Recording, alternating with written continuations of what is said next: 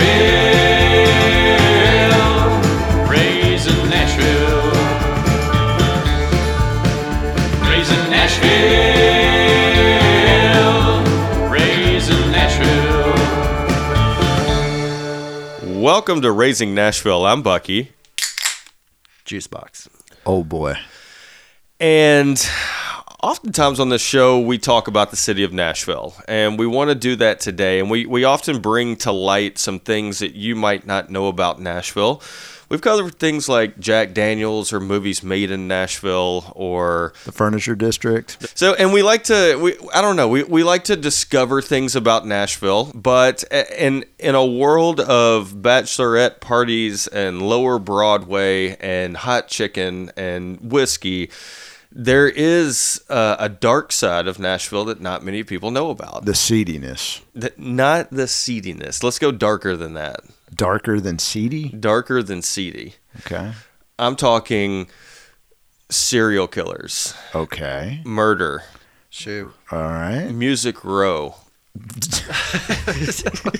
And those three things are going to tie in today's podcast because, like we said, most of you think of Nashville in one light, and this is the dark side of Nashville that we do have a past. I'm sure most cities do.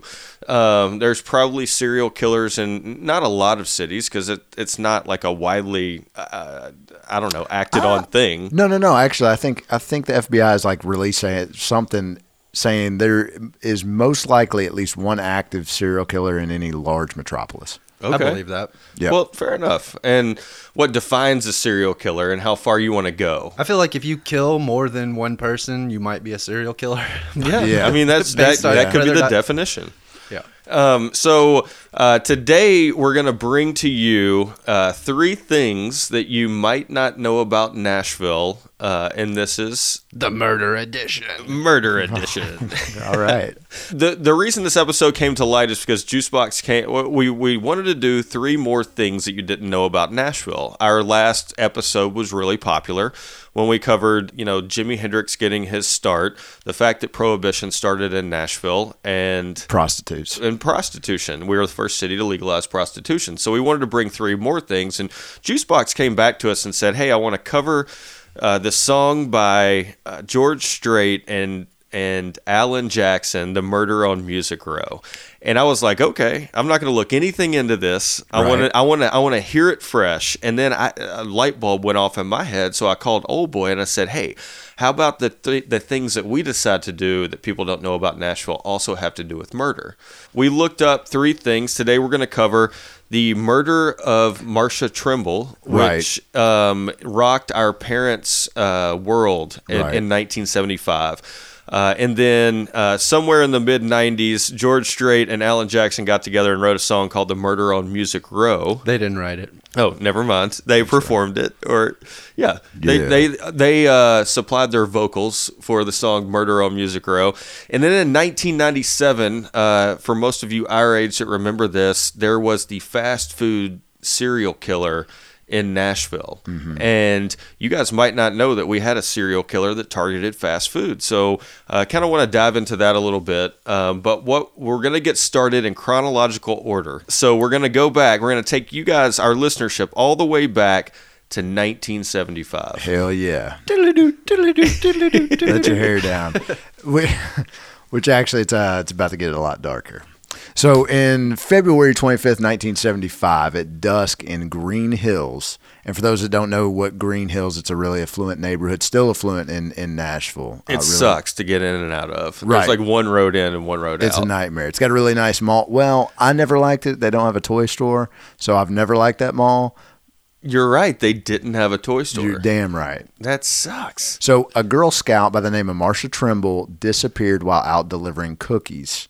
All right, so it's dusk, sun's just going down. She's like, Mom, I'm going out. I'm going to deliver these cookies people had bought to some neighbors. Shout out to our Boy and Girl Scout episode. You're right, which is, I mean, I was like, man, we'll put my daughter in Girl Scouts. Read the story, I was like, fuck it. So it's really not a joke. This really kind of rocked Nashville at the time. So she disappears without a trace into thin air. And local, state, police, and the FBI got involved searching for this little girl. And she was 9 years old at the time. She wasn't found for 33 days, and she was found in a nearby garage. She was fully clothed, covered with like a tarp or an inflatable pool. I read different things. I think I saw it was an inflatable pool. I saw that too. But then something said a shower curtain. And then the Girl Scout cookies she had were scattered beside her. An autopsy revealed that she had been sexually assaulted and her hyoid bone had been broken, suggesting strangulation. And real quick, so I had to look this up because I wanted to know what the hyoid bone is. I hope I'm pronouncing it right.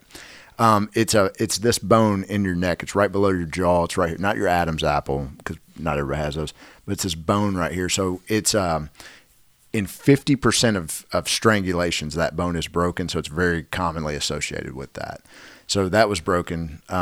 So that's what they surmised, Sure. So that kind of leads on that she wasn't like abducted and taken to a house. Like that almost immediately happened and they didn't find her. No. And right. And they don't think she was moved around. They think she was probably lured into the garage and murdered, assaulted and murdered, or murdered and assaulted. They couldn't really tell. Sure. So early focus by investigators was pointed at a 15-year-old boy named Jeffrey Walmack. He was one of the last people to see her alive, and when he declined to buy cookies from her because he says he didn't have any money. Now, the story goes when this kid learned of the disappearance of the little girl, because, he's a neighbor, he went to the house to tell the police what he knew and was aggressively interrogated. When asked to empty his pockets, he had a half a roll of pennies and $5 and a condom. All right, and I know that's weird, but for a 15-year-old boy, sure. I probably had that. Yeah, I know. Yeah, just for giggles. But the contradiction in the money made the police a little suspicious. Like, okay, you said you didn't have money to buy cookies, but you got $5 in your pocket, and the condom suggested he didn't want to spend it on cookies. Yeah, no shit, man. Like, I give this kid a break. And then the condom suggested sexual activity, which they immediately just jumped all over.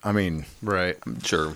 I want to focus on this kid for a minute because this ruined his life. And it's really unfortunate for him because it seemed like he was doing the right thing. Like he saw the girl when the police, clearly police are on the street. Everybody's out looking for this little girl. He had seen her earlier that day. So he went to, he just went to tell his piece and they jumped all over him apparently. Sure. So I guess real quick, the direction you're taking us in, that means that this kid did not do it, or because I'm going to feel really weird if you're making me feel sympathetic for somebody that actually murdered this kid. No. Okay. He did not do it.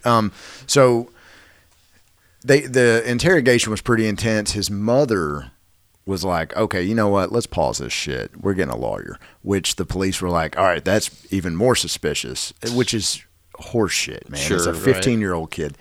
So I don't think there's anything else to really suggest he had done it other than he came forward to say he saw her. It sounds like they just wanted to close the case. Mm-hmm. And at this time, she had not been found either. So, okay. So you also have to think, like, they're desperate to find her. So I understand they're probably grasping at straws. I get that, but also maybe go a little lighter on the kid.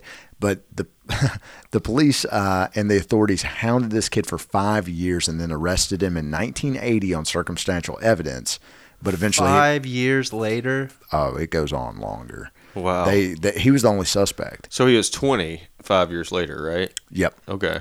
And he remained the primary suspect for nearly 30 years, which hung over this guy's head. He did he go to jail for 30 years? No. He got out. They didn't have any evidence on him. And they released him. But it is hung over. He's been associated with this murder, disappearance and murder of this little girl forever, for his whole life. And he forever will be, which is so unfortunate. I hate it for this guy. So, all right. DNA evidence was taken from the crime scene and from Marcia, but nothing indicated Jeffrey Walmack or anyone else. Okay. And the case went cold for 33 years. Then in 2008, DNA matched that of Jerome Sidney Barrett, who has an extensive sexual assault record and had been working in the same Green Hills neighborhood around the time of the disappearance. So this piece of shit motherfucker right here. I have to jump around a little bit because it's kind of the records I read were a little different. So he was arrested in March of 1975, 15 days after Marcia's disappearance, for raping a Belmont student. Wow. And 15 days after? 15 days after. Okay. And DNA, I guess, they kind of run these people's DNA against different cases. As the technology gets better and better and better, like they just keep entering that shit to hit old cold cases. So in 2008 is when his DNA also matched this murder of a Vanderbilt student, which happened 3 weeks prior to Marshall Trimble. So this guy's a serial abuser and rapist and all that. So he's in jail for the rest of his life. Fuck him. Yeah. So the impact on Nashville is huge. Young white girl in Green Hills kidnapped and murdered. I mean, I know it. I asked my parents about it, and they were like, "Oh yeah," like that's when innocence was kind of lost, and people started locking their doors and everything else. So I talked to my mom about that, and I remember calling her and I said, "Hey, does the name Marsha Trimble ring a bell?" And it was almost like a very weird silence before she said, "Oh yeah." I mean, oh yeah. So apparently back then in 1975, this was like the first real thing that rocked Nashville. Sure. Like nobody believed it could come this close to home. And the story breaks, and apparently kids are not necessarily on lockdown, but there's curfews implemented. Parents are, walking to schools. Buses had a much lower percentage of riding to school. Parents were just taking them during this time until they found the body, because they didn't know if the person was still out there. Oh yeah, a full month went by without any leads in the case, and without finding her body, which really disturbed residents, and civilians here in Nashville. So I want to read a quote from the Nashville Police Captain Mickey Miller. In that moment, this is his quote, "In that moment, Nashville lost its innocence. Our city has never been and never will be the same again. Every man, woman, and child knew that if something that horrific could happen to that little girl, it could happen to anyone." And I think that kind of just sums up the fear and everything that was put into that resulted out of that. Right. Which is a pretty insane story. I mean, just thinking, one, the killer wasn't discovered until 33 years later. Two, a kid who just didn't want to buy cookies has had to deal with this for 33 years. No kidding. Yeah. So shout out to him. And do you think that he buys Girl Scout cookies whenever he can? Okay. No, I mean, I'd be scarred for life. Yeah, exactly. And that's one of those things too, like that affects things so much further, because then it makes people afraid to even come forward to the police to try to report something if there is something going on, because you don't know if you're going to be immediately thought of as a suspect, or if what, like.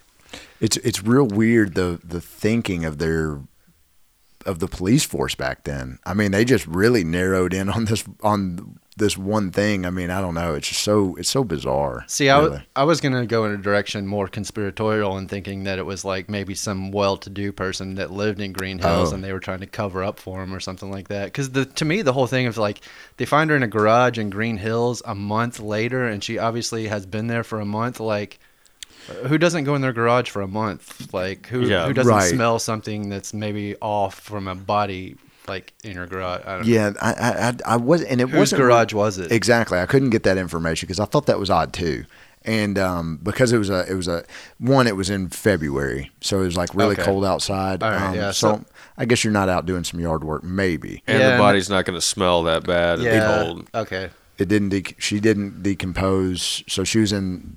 It was in still very good condition, which is weird to talk about somebody's body. So yeah, I'm out. All right, then let's stop. That was the murder of Marsha Trimble. There's plenty of stuff online you can look up about that if you want to go down some kind of weird rabbit hole, or you like murder mysteries. Okay, so for mine, Bucky, you talked about it a little bit. There was a song. It was actually written by somebody named Larry Cordell and performed by Larry Cordell and the Lonesome Standard Time. Originally, they wrote it in, I think, 1998, and then it ended up being recorded and performed by George Strait and Alan Jackson. Larry Cordell and the what? Lonesome Standard Time. Lonesome Standard Time. I mean, that sounds like a band that was formed at like Bobby's Idle Hour on Music Row. That no longer exists. Shout out to Bobby's. It was like the dive bar of Music Row. Anyway, so weird thing is, like, I remember before I moved to Nashville, probably 3 or 4 years before I moved to Nashville, I was like up late at night one night, didn't have cable. It was one of those shows that came on, like murder mystery thing that came on at like 2 a.m. on like Fox or something like that. Total like just cheesy low budget show that was also like a rerun, you know, from probably 10 years before. Prior to that, yeah. So one of the cases on there was this murder on Music Row thing. And for some reason, it's like always stuck with me in the back of my head, like this story. And it was just so crazy. So when I had the chance to like dive into it a little bit more, I got pretty excited about it. Hell yeah, I'm excited. I have no idea what the hell this is about. I listened to the song this morning, and it's great. Hold Okay, on. so let me just jump out in front of that real quick. So there's some articles that people were kind of comparing that song and saying it had something to do with Murder on Music Row, which happened in 1989, which I'm going to dive into in here in a minute. I don't think that that's true. No. I think the lyrics don't reflect that at all. I think the people that have made that comparison either have a much better grasp on the metaphors I'm not understanding or something in this song, or I'm not sure, but I don't really feel like it has much to do with it. I even feel like it's a little bit in poor taste because on the Larry Cordell, his album that he put out that has this song on it, they show like the silhouette of a person in the street with a guitar next to it, and the guitar has a silhouette around it too. It's just it's kind of in poor taste. I mean, granted, this was 10 years after the fact, but For those of you out there, this would be a good time to pause our podcast and go to Amazon, Apple, or Spotify and listen to the Murder on Music Row, performed by George Strait and Alan Jackson. yeah. And if you're anything like me, you won't make it past 15 seconds in because it's a god-awful country song. And when you listen to it on the surface, obviously the song is about how old country was murdered by new country. Exactly. It's like Florida Georgia Line came around and kicked, Merle Haggard and Johnny Cash and all these people in the nuts and said, we're taking over from here on out. And that's what the song, to me, is about. Yeah, no, that's how I interpreted it too. I mean, I went through and read the lyrics and was like trying to draw parallels to it, but I couldn't really find that many. So, F that song, we're not even talking about it. Okay, so let's just jump into the story. On Thursday, March 9th, 1989, Kevin Hughes, a 23-year-old chart director for Cashbox Magazine, and his friend Sammy Sadler, a 21-year-old music artist, were ambushed outside Evergreen Records on 16th Avenue, which is also known as Music Row, if you're not familiar with it. Sammy was shot in the arm or shoulder. It's kind of gray area where he was shot there, and he barely survived because the bullet hit like a artery and he almost bled out. But Kevin was not so lucky. He was shot in the back and then chased down by this assailant and then finished off like Execution style. Yeah, execution style. Damn. Now, despite having 5 witnesses to the shooting, no one could really give a good description of the assailant. And then after his murder, Nashville newspapers reported that it was a robbery gone bad in an area where violence was on the rise, and that was just kind of how they reported it. But people that were kind of in this music scene were like, this seems suspect. We think this is like almost like a targeted hit on this guy. Because he was a young dude that was up and coming, and he was trying, he loved the music industry. He was big on working on these charts, which I'm going to dive into in a second. So there was that speculation, but investigators couldn't find anything to support it, and they felt like it was kind of like the way that it happened was almost too sloppy to be a hitman, if that makes sense. Sure. Like, Yeah, I get it it. just didn't feel like it was a professional. 5 witnesses? 5 witnesses, yeah. That's insane. They couldn't put together anything. Right. So I'm going to sidebar here a little bit. Kevin Hughes worked for something called Cashbox Magazine. Now some of you, I don't know if you guys know what Cashbox Magazine is. Nope. Okay. Cashbox Magazine is a service that started in 1947 that is similar to like the Billboard charts. It would chart music, and it would be based on like radio plays, sales, and then also they would do like, I guess, call bars and stuff like that and get jukebox numbers. So they were like averaging in all these numbers and figuring out the popularity of artists. That started in 1947, and it trucked on. It was like really big in the 50s, like it was comparable, like maybe even bigger than Billboard. And this was all done, they built these charts by basically people like this Kevin Hughes guy, who was called a chart director, who would just call these different places and get the numbers and report them and build these charts basically. So It was like how artists determine how popular they were. So anyway, that magazine eventually ended up closing down. I think now it's a website. it like reopened or whatever, but it's a website now. But anyway, that was a really big thing back in the day before all that was automated. Okay, and I want to jump off on another sidebar here. Have you guys ever heard of the term payola? Payola? I've heard of it. Yeah, I guess Like- I'm not sure I could. I don't know. No. Payola. Okay, I've heard of paoli. That's peyote. No. Okay, I don't think They're all things. I don't think it's either one of those things. I've heard payola. Okay, so payola is like basically it was paying off like radio DJs and radio managers and stuff like that to get artists played. Ah. It's something that we've probably all known has been like we just assumed happened. You know what I'm Definitely saying? happened. Pay And, to play. Exactly. And there's a podcast called American Scandal that does a really good dive into this payola scheme and how like it was really started to come out in like the 50s and it took down some like big radio DJs of the 50s because you know in the 50s like a radio DJ was like a super powerful popular person. So like Dick Clark got mixed up in this. Dick Clark, like that podcast does a like deep dive into this one guy named Alan Freed. I'm not going to go too much into it, but like his nemesis was basically Dick Clark. Dick Clark is doing the same thing. Dick Clark like has a monopoly on like publishing rights and radio rights and all this stuff. He's doing this shady thing, but just because he's like connected and a little bit better, like he gets away with it and other people get busted. Dick is clean. Okay, so I'm like I said, I'm getting sidebarred here, but I feel like that we needed to talk about that a little bit Sure. because that weighs into this. Okay, back to the story. There were when people had this, they were suspicious and were kind of speculating that this was a hit and this dude may have been taken out on purpose. There were two names that came up like all over and over again. It was a guy named Chuck Dixon and a guy named Richard F. Tony D'Antonio, Whoa, that's a lot of Tonys. A not so clean dick. who called himself the Tone. Dick Tony D'Antonio the Tone. So these guys basically were like record promoters or artist promoters, or they had some kind of loose title like that. But they were basically their whole thing was they were in on this payola scheme. They got in with Gotcha. Cashbox magazine. This guy Chuck Dixon was like described as people as like the Godfather or something like that. Like he rolled around in a caddy with gold chains and like big sunglasses and like basically intimidated people and like bribe people into getting these artists on the track. And Gotcha. Tone was his consigliere. Is More, that it? yeah, more or less. Or yeah. hitman. Basic. Okay. Well, he was mixed up in it too. So D'Antonio, like, there's a it's a whole convoluted story, but D'Antonio basically ends up running Cashbox magazine. So between him and Dixon, they have all these people in their pockets. They're able to manipulate these independent artist I see what you mean. independent artist charts, which is like the whole scheme is like, if you're an independent artist and you chart high enough on this thing, then the major labels are going to recognize, Sure, notice pay you, attention. pick you up. That almost never happened, by the way. And these independent artists would be dropping anywhere from like $5,000 to one person reported paying them $500,000 to try to get their album promoted enough to make them famous. Sure. Wow. And he's squeezing them. Yeah, basically. And then, Yeah.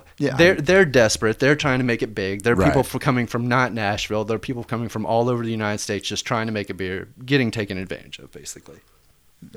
It's smart.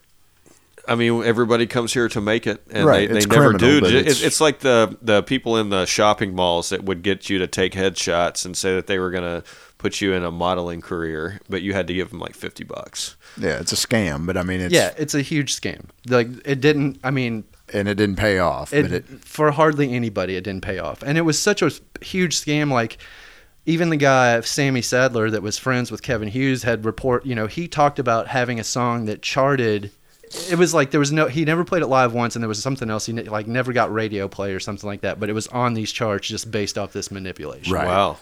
A song nobody ever heard. Yeah, basically. And then it was like they even report, I feel like I'm getting so sidetracked here, but there's even reports of like they would call up these radio DJs that they had in their pocket because they'd been bribing them for so long or whatever, and these radio DJs would be like, fine, I'll doctor a chart and send it out to you of how many times we played this song, but just know I'm not playing this song on the air because it's not good. yeah, Sure. exactly. Anyway, all that to be said, this guy Kevin, who was like huge music fan, like he had been a music fan ever since he was a kid. He like, there's reports of him like listening to songs on the radio and like creating his own charts and stuff like that. Like that's how obsessed he was with just music in general.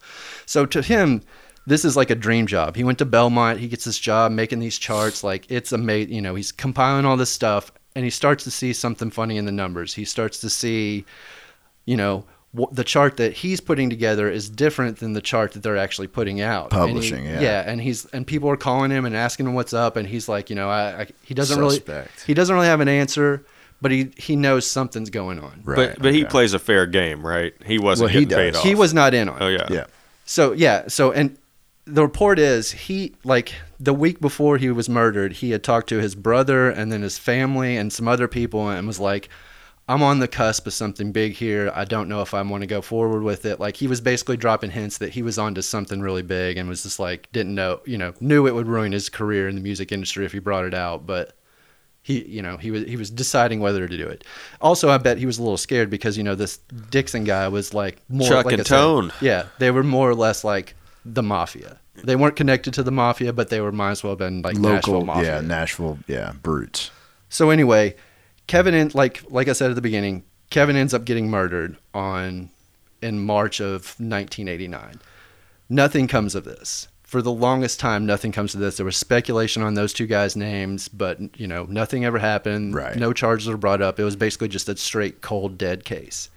Until 2000, somebody came forward and, you know, pointed the finger at these guys and put the police on their trail, basically. And then in 2001, when this Dixon guy died, more people came forward, and they're speculating is because people had been intimidated by this guy for so long they didn't want to testify against him. But once he was like dead and out of the picture, they were like, okay, we need to start telling what's going on. So it was Chuck? So, you know, Chuck is like the head of this mafia type thing organization they got going on. Like we said, Tony the Tone is his like right hand man or whatever. So by this time, though, by the time that Dixon died, Tony is not living in Nashville anymore. He is working the casino floors in Las Vegas somewhere. So they go out there. Police get enough information to get a warrant. They go out there. They arrest him, bring him back, put him on trial. It's basically like all these people come forward, and then it was, I can't remember who exactly, one of the witnesses was like, said they were sitting in on a meeting with them where they started to bring up their worry that Kevin was going to rat him out, you know, and like flip on this whole thing and bust him. So Chuck Dixon is quoted as saying, I will handle Kevin Hughes, and if I can't handle him, he'll be gone.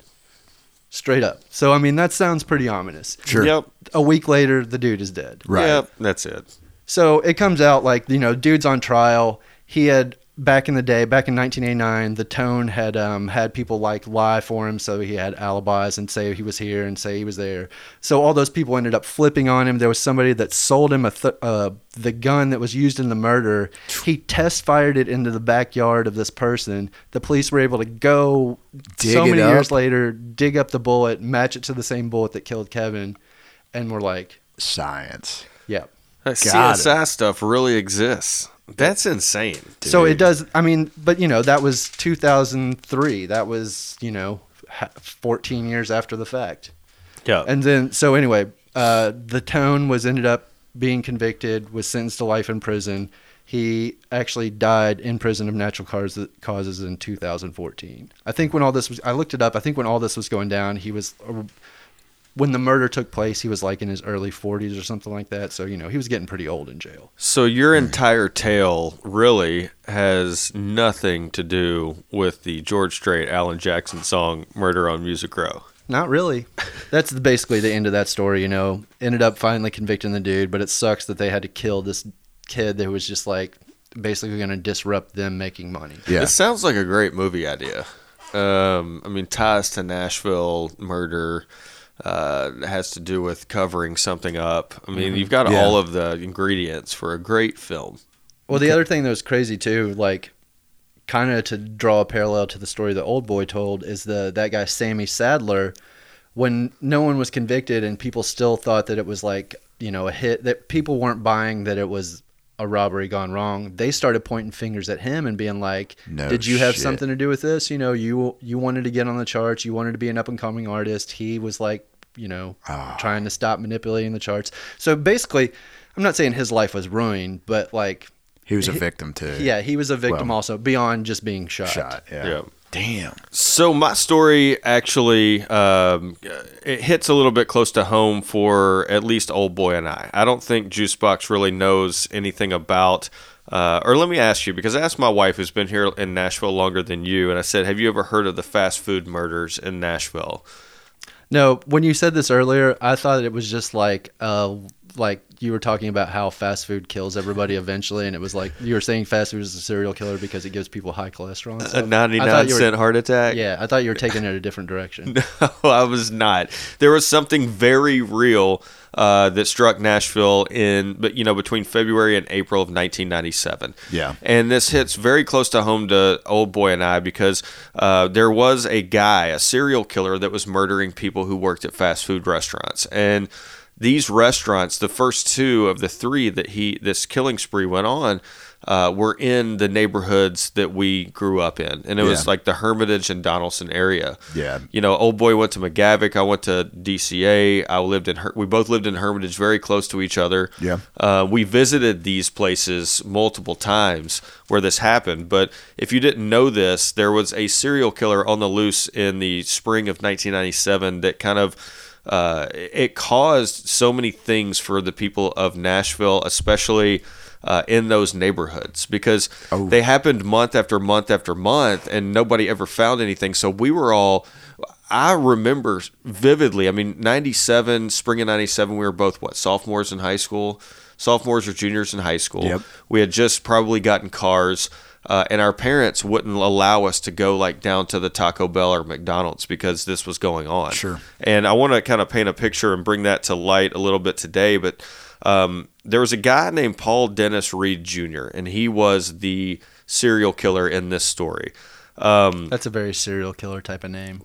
They're all very common names. Paul Dennis Reed Jr. I'm just going to call him Paul. I'll give you a little background on him. He was one of 7 children. His parents divorced very early, and he lived with his sister and grandmother. He lived in Texas, in, I think, Fort Worth, Texas.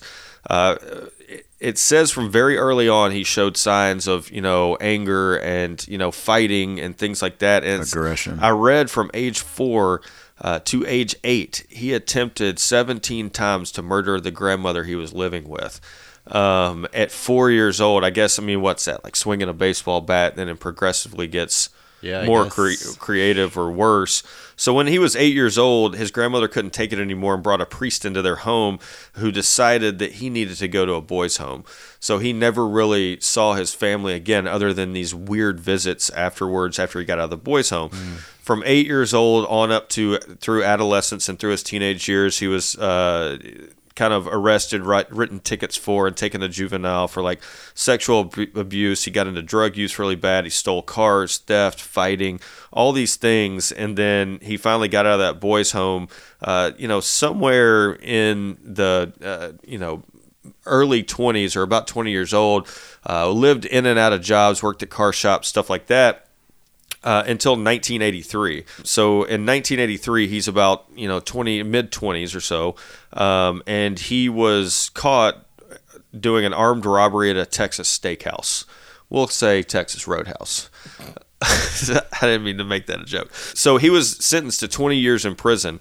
7 years later, in 1990, he's actually paroled. And he's paroled against his family's wishes because they knew kind of how bad he was. He also got into some scuffles in prison, but it was a surprising parole. He goes back to work at a factory. In 1992, he gets hurt, and he gets a workers' comp settlement. And with that workers' comp settlement, he buys plastic surgery and a guitar. And he decides, because he was a very irrational thinker, and it was very erratic on how he made decisions on life choices. So in 1992, he used his workers' comp settlement to buy plastic surgery and a guitar, and he taught himself guitar because he wanted to be a famous country music singer. He was very into the brand new Garth Brooks at the time. He loved the songs of Hank Williams Sr., and Merle Haggard and people like that. So he wanted to come to Nashville and make it. So he spends 3 years practicing on the guitar in Texas. And in 1995, he moved to Nashville, according to some reports, to actually make it under the name Justin Parks. That, I don't know if that doesn't even sound like a great country name to me. Paul Reed, Justin Parks, kind of like the same thing, right? You didn't necessarily need to change your name. So he moves to Nashville to make it, and he busks in the streets for a little bit and decides that, he needs to get a job. He started living with a roommate. He gets a job at Shoney's. And The Shoney's by the stadium? it is In not. Donaldson? It's the Shoney's in Donaldson. I think it was on Donaldson Pike. I don't Yeah. think it's there anymore. Or Lebanon Pike. Is it Lebanon? Okay, Yeah. yeah. So he gets a job at Shoney's and he lives out there. So February 16th, 1997, 2 years after moving to Nashville, trying to make it, working at Shoney's and living with a roommate, one night at Captain D's in Donaldson. No, sorry, let me rephrase. One morning at Captain D's in Donaldson, he shows up before the doors even open and convinces a 16-year-old named Sarah Jackson and her 25-year-old manager, Steve Hampton, to allow him to come into the restaurant. Yeah. He said that he was applying for a job, and he was very well presented, and he was wearing a collared shirt tucked into some khakis and walks in. And as soon as he gets in, he pulls a gun out and forces him into the back, into the cooler, and he makes them get down on their knees, and he executes both of them in the back of the head. He takes some money in the register. He takes all the coins in the register, all the cash that was in the register, and you got to think this was before opening, so there couldn't have been that much. Right. So he takes whatever he can, and he takes off on foot. He crosses, and it was on Lebanon Pike, because he crosses the 4-lane road, and there's a median in the center, and gets to the other side and disappears behind some buildings, and nothing ever happened. I remember right then that was the biggest story on the news. It was like, people murdered at Captain D's. Now, I'm not saying this happens all the time, but it was it wasn't common, but it was like, 2 people murdered at a fast food restaurant. It was all over the news. There was no real panic at that time other than it happened in our neighborhood. And we were like, oh shit, there's somebody here. They haven't caught him. What do we do? Yeah. And I remember it being, your parents would talk to you about it, and like you just wouldn't go out, especially us new drivers at the time. So back to Paul Reed. February 16th, that happened at Captain D's. At February 18th, 1997, he uses that money as a down payment on a car. And he drives off the lot. I know we said it wasn't that much, right? He must have gone to at 97, it's like $125 down and this much a month or something. So he buys that car, and then February 27th, so we're talking 11 days after he murders these 2 people in Captain D's, he is fired from Shoney's by Mitch Roberts. Now, keep the name Mitch Roberts in mind, because it's going to come up a little bit later in the story. Okay. But he goes in, apparently, and he's working, and there is literally one of those not wanted posters, but there's a likeness drawn of him by a witness that saw him running across the street, hanging in every restaurant at this point, because we're 11 days later. It's become a big story, and it looks just like him, but the people at Shoney's said that he was so nice and so considerate and so well behaved that it couldn't be him, and he joked about it being on the wall next to him. This is 11 days after the first murders. So he's a dishwasher at Shoney's at the time, and something happened between him and a short waitress, and he got very upset and threw a porcelain dish at her. She moved, and it hit the wall, and the manager saw it and fired him immediately.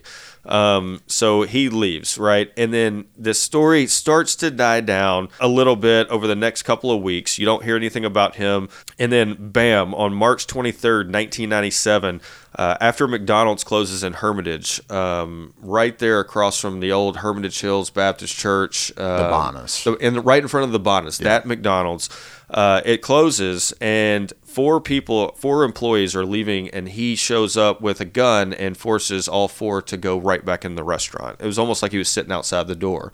These people were 17-year-old Andrea Brown, 27-year-old Ronald Santiago, 23-year-old Robert Sewell, and Jose Gonzalez, which he was a little bit older. I think he was 27 or 28. They were all forced back into the McDonald's restaurant and into the storeroom where he made all 4 get down. He executed Andrea Brown, Ronald Santiago, and Robert Sewell with the gun while they were on their knees, and then the gun breaks or misfires or something when he goes to shoot Jose Gonzalez. So he pulls out a knife and stabs him 17 times. After that, he takes $3,000 from the McDonald's safe, which I guess he got one of them to get it open, and he flees the scene. So Jose Gonzalez was stabbed 17 times, and he actually played dead during this robbery after the 17th stab, I guess. And Paul Reed thought that he was dead and walked to the register of the safe and got the $3,000 and left. Turns out he was not dead. And he had a family back in Mexico that he was working there for, his wife and daughter, and he is on record saying that like he just didn't know what to do but play dead for his family to hopefully somehow survive this. That's smart. And he comes in big in the case against Paul Reed, down the line. So this happens February, then March. Now all of Nashville is just like, what is going on? We have a guy killing people at fast food restaurants. It was insane, and especially for our neighborhood. At that point, like fast food took a hit, man. Nobody was going to them. It was sketchy even going to a drive-through. I had a buddy who actually worked at that McDonald's after all this happened, and like I would wanted to go visit him, but my mom was like, "You're not going to that McDonald's," and it's kind of the lightning strikes twice type thing. Like I don't think it's going to happen, but your parents are so fearful because these kids that are getting killed are around our age group. Oh yeah. I mean, we had friends that lived in that neighborhood. I mean, it's at 15 and 16 years old. I worked at Taco Bell on Donaldson Pike. I worked at Steak and Shake on Old Hickory Boulevard. I worked at Wendy's. I worked at TCBY. All this was going on. So it was insane for all of us. All right, so again, it kind of dies down, and you don't hear very much about it. I mean, obviously, it's daily on the news, but then April 23rd, 1997, Paul Reed Jr. drives 40 minutes to Clarksville, Tennessee, and walks into a Baskin-Robbins there and abducts 21-year-old Angela Holmes and 16-year-old Michelle Mace. He takes them to a local park, which has a cave in it. Into the cave, he slits both their throats and leaves them for dead on the shore outside the cave of the creek. So he's like escalating the thing now. Oh, he is. Before it was just like robbery. Now he's kidnapping and like. Yeah. I work in Clarksville. He took him to Dunbar Cave? Dunbar Cave. Yep. Oh, Dunbar Cave shit. State Park. Dude, I pass that cave every day. Do you really? I swear to God. Well, now you won't forget about this. Yeah. Well, I won't forget about it anyway. So that happened April 23rd. Then, at this point, all Middle Tennessee is kind of on the loose because they haven't found this guy. Let's say May passes, June 25th, so we're talking 2 months after the third and final set of the murders. Paul Reed goes back to Mitch Roberts' house. Mitch Roberts in the story was the Shoney's manager that fired him. Damn. Yeah, so he demands his job back on June 25th. This guy, at this point, has killed seven people, left one alive, but stabbed him 17 times. And he goes back to get his job at Shoney's. What the hell? So he is on his front porch. He wants to get inside. He puts his hand on the door. Somehow the manager gets the door shut and locked and picks up the phone and obviously calls the police. So Paul Reed leaves. He drives down the road, and he is ultimately arrested because they have the make and model of the car, the license plate, and everything. He's not going anywhere at this point. So they get him back, and at this point, he's just suspected for the murders. They don't know anything about this guy. They haven't seen him. They don't know what his prints are like or anything. The only two pieces of evidence they have on him are Jose Gonzalez that was stabbed 17 times, and this is crazy, the first murders that happened at Captain D's in Donaldson, they found a partial print on Steve Hampton's movie rental card in the middle of the Lebanon Road. And that partial print they kept, and they finally matched that up to Paul Reed Jr. To string together that.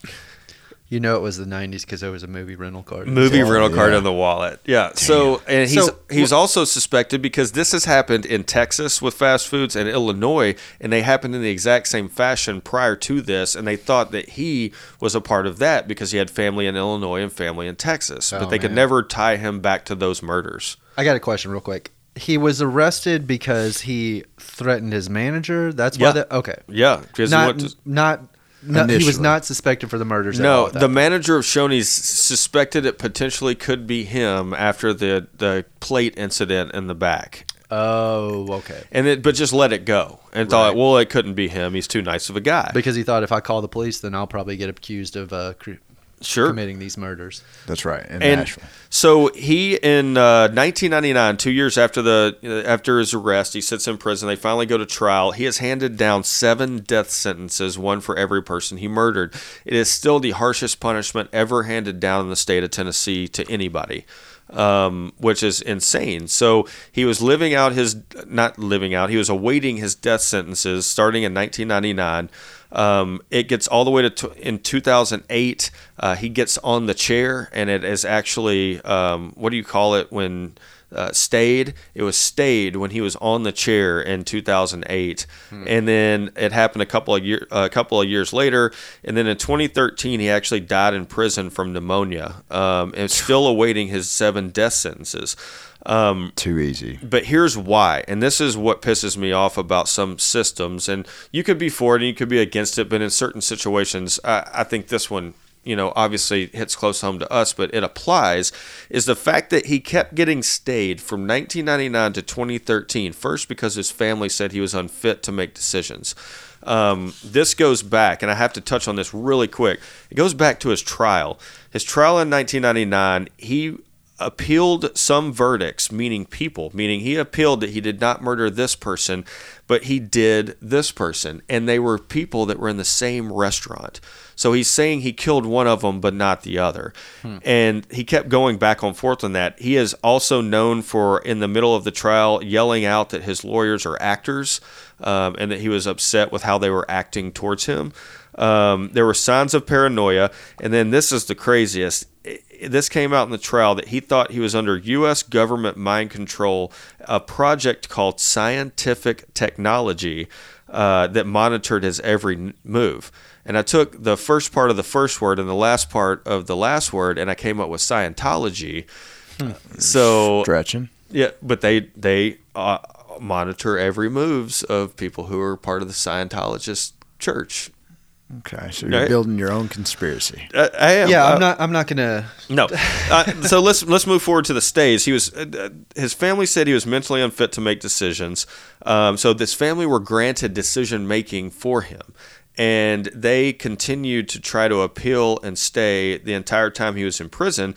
And he said right when the verdict was laid down, the 7 death sentences, that he wanted to die right then.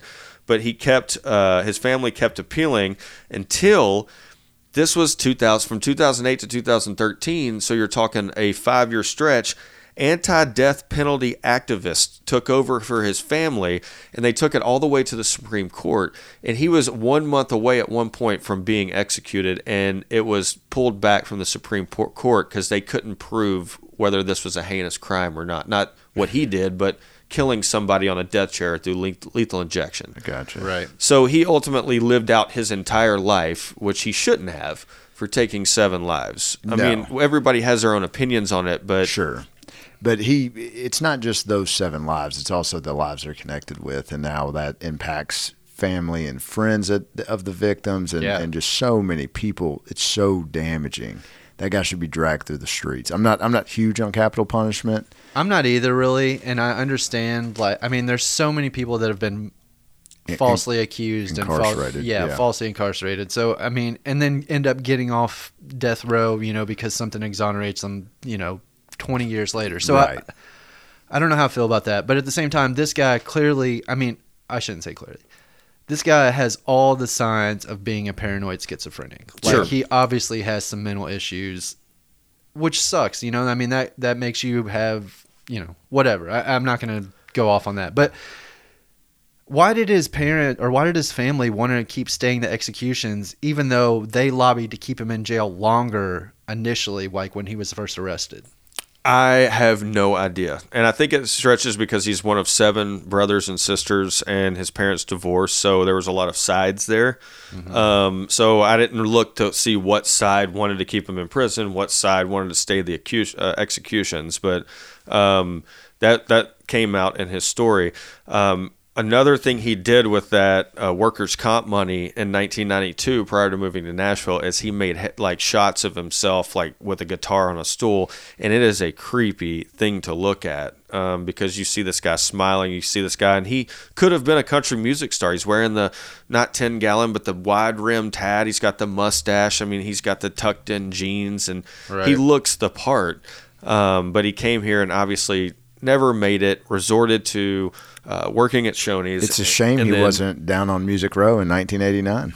That's true. We could have killed two birds with one stone. Right. Taking that guy clean out. Too bad Chuck Dixon didn't run into this motherfucker. Yeah. Well, Maybe he did. Maybe he took all his money. Who knows? Yeah. Well, I don't know about you guys, but I had a lot of fun kind of just diving into 3 more stories. Not necessarily the funnest stories, but something that you continue to look into if you want. I'm glad you know them because everything is part of the makeup of Nashville and everything that has happened through time and history. And, for 2 of us who are from here, it's part of our makeup, and it's hesitations over time. Mm-hmm.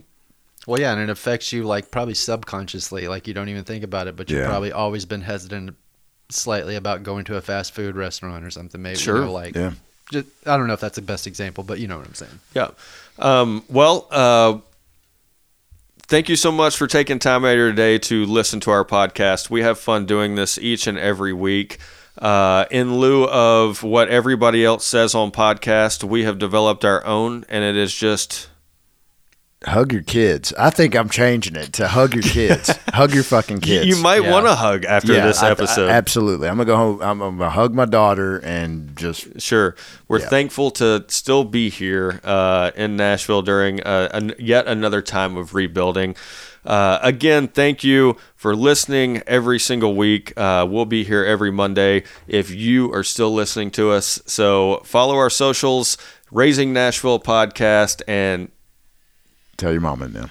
Tell your mama and them. We'll be back next week. We hope you guys enjoyed listening. If you don't have children, have one. Have one. Catch up. Yeah. We want you to know what we go through. Yeah. With fear.